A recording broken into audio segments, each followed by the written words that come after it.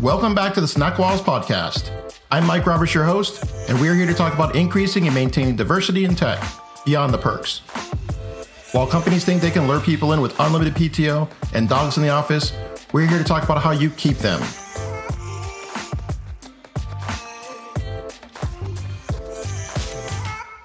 I'm going to throw it over to our special guest today. In a few sentences, can you tell us who you are and what you do?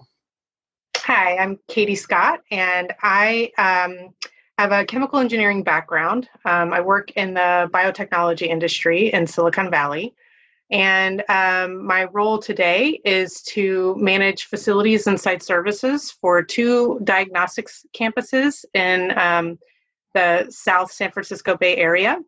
I also have had background in multiple engineering roles and in quality assurance roles. So I'm happy to speak to any of that as well.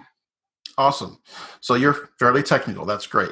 What do you think is the biggest challenge faced by companies today when they're looking to hire diverse talent? So I think what can be challenging when you're looking to increase or improve the diversity in your workforce, especially in technical roles, tends to be bias that's built into our recruiting processes and in our kind of job descriptions, those kinds of things. So over-reliance on things like years of experience or educational background, and under-reliance on transferable skills and evidence of talent, I think can kind of constrain the interview pools and the candidate pools in ways that also reduce the diversity of those pools. Okay, so they're not in the pool, right? And so because they're excluded, you just aren't even having the conversation, it sounds like? I think so. That's what I've observed is if you set up your job description incorrectly, or if you over leverage your own network to source your candidates, then you end up with a candidate slate that is too much like you and not enough like, not you, Mike Roberts, too much like the recruiter, or I was say, too much because I look like the hiring manager, hire, right? And so for me, when I'm trying to hire and really improve the diversity of thought, the diversity of backgrounds, and all aspects of diversity on my own teams, I have to be really careful not to only look for me, right? Sure. And so I'm sure it's not you, but I'm hearing from other folks, other hiring managers, that finding diverse talent is a challenge, right? So they say, it's just tough. What are your thoughts? I think a good way to test that is to look at the diversity of people coming out of colleges in those fields, right? So, okay. We find really rich diversity in a lot of technical fields as people are graduating from school. And somehow that still translates to this story that you hear that there's not good diversity in the candidate pools that are coming. And I think those hiring managers really need to challenge themselves and know that it's good for business and it's good for the success of your team to do the work to find a diverse candidate pool for those roles. I think that's one of the things that really gets in the way for companies and for leaders, especially really experienced leaders. When I was coming into leadership for the first time, I got a lot of coaching when I was hiring that I needed to look for strong skill set and I needed to look for cultural fit for my team, right? And so those kinds of things are what are, many of our leaders grew up thinking was the right way to hire. And it's only been relatively recent that a lot of the studies have come out to show that it's bad for business to hire that way.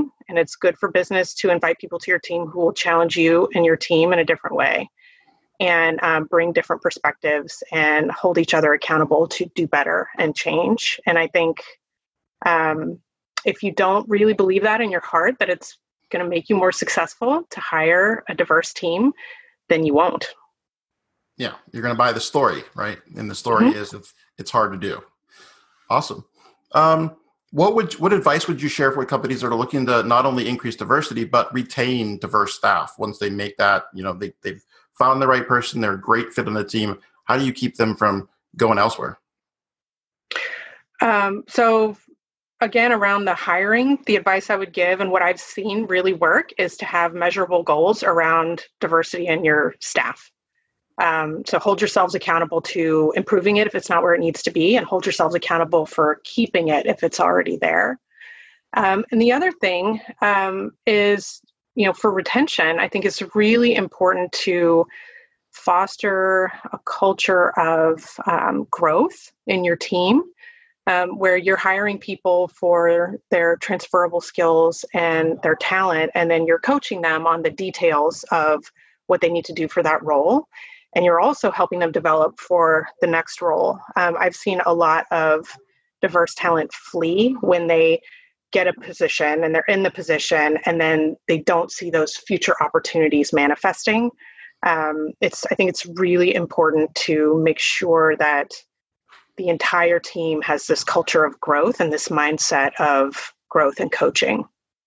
I like it. I think a lot, like when you use that team metaphor, I think a lot of, we don't hire for A players, or we don't hire for position players, we hire for A players, right? Mm-hmm. People that we can see some capacity and we know they've got a high ceiling, and that's a tremendous asset, right? They've got those transferable skills and they'll be able to be in any of the positions on the team. So I like it. Absolutely. Potential is so much more important than the experience that someone's going to bring to the table. Always. Nice. What other experts like yourself would you like to acknowledge, and do you think should be invited to be a guest on a podcast like this? There are a couple of people that come to mind who are, just outstanding examples, I think, in terms of being really caring about diversity in their workforce and embracing it and fostering it. And they're both at Genentech in the Bay Area. And so one of these people is named Jeff Davis, and the other is Michelle Soto. And I would encourage you to reach out to either of them. They're fantastic. Awesome. So Bay Area, 2 shout outs, same company. So they must be doing something right there. Awesome. What or where can we find out more information about your company? So this is a great place for shameless plugs. Sure. So I work at Roche Pharmaceuticals. And so you can find us if you Google Roche. And I'm in the diagnostics division, so making tests to help people know. Yep. Okay. You guys working on any interesting? I hear there are some interesting problems that people are trying to solve at this point. Are you guys involved in any of that? Absolutely, always. That's one of the best things about working there is, the work is really meaningful. So always looking for better ways to understand oncology diagnostics, and also, more recently with our pandemic, improving the testing situation for COVID-19 are some of the I thought the tests were perfect. No comment. Awesome. So we have 3 minutes and 25 seconds left. So at this point, we could end early. There's always some value in that in some circumstances. You could share something about maybe something you're working on or a passion project, or you could ask me a question, or you could do any combination of those, including just hanging up and disappearing. So I guess, I think what you're working on here, Mike, is so important. And I'd love to learn or hear more about you and how you got into this.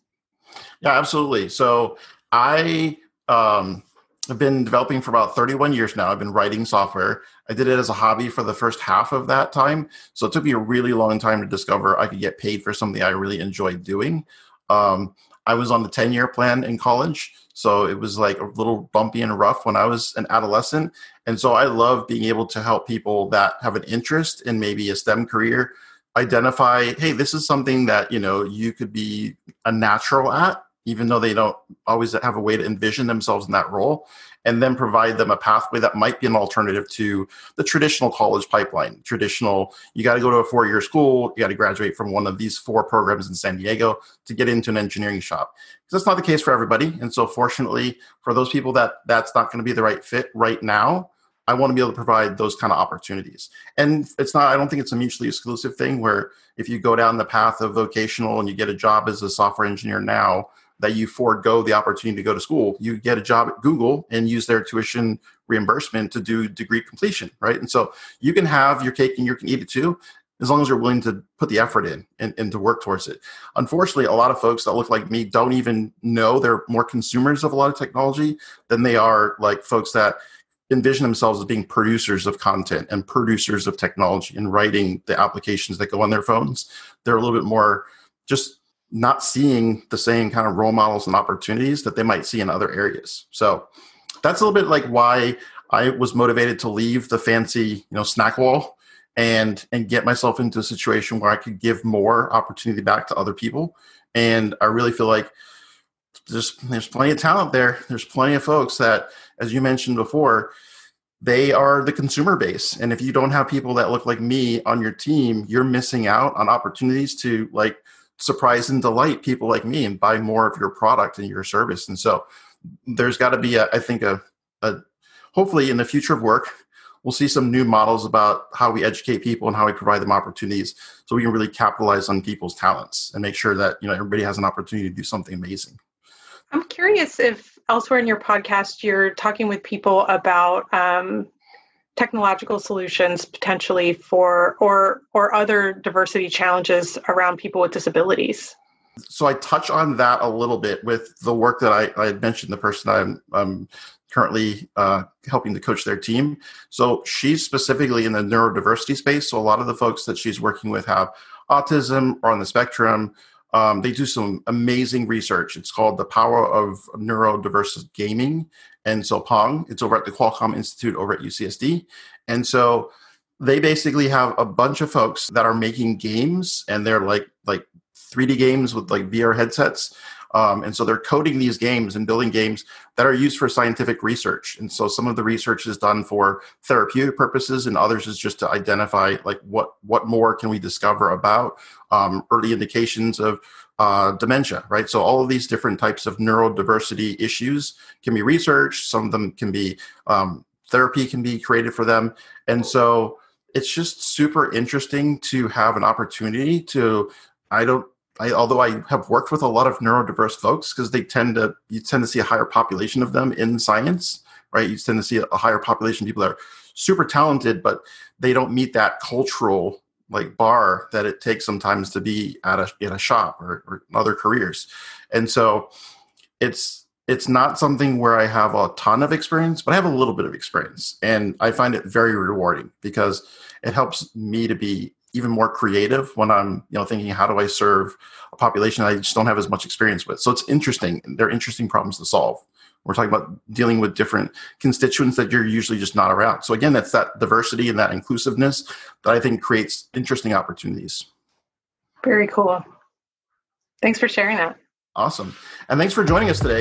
The San Diego Code School is a proud sponsor of the Snack Walls podcast. The San Diego Code School is leading companies to tech equity. The Tech-Enabled Apprenticeship Program is a venture whose heart is to do a lot of social good and do good work. You can help San Diego Code School secure funding for change by hiring developers, bringing a team in to relieve your backlog, or becoming a program sponsor. You can visit us on the web for more information at http://sdcs.io.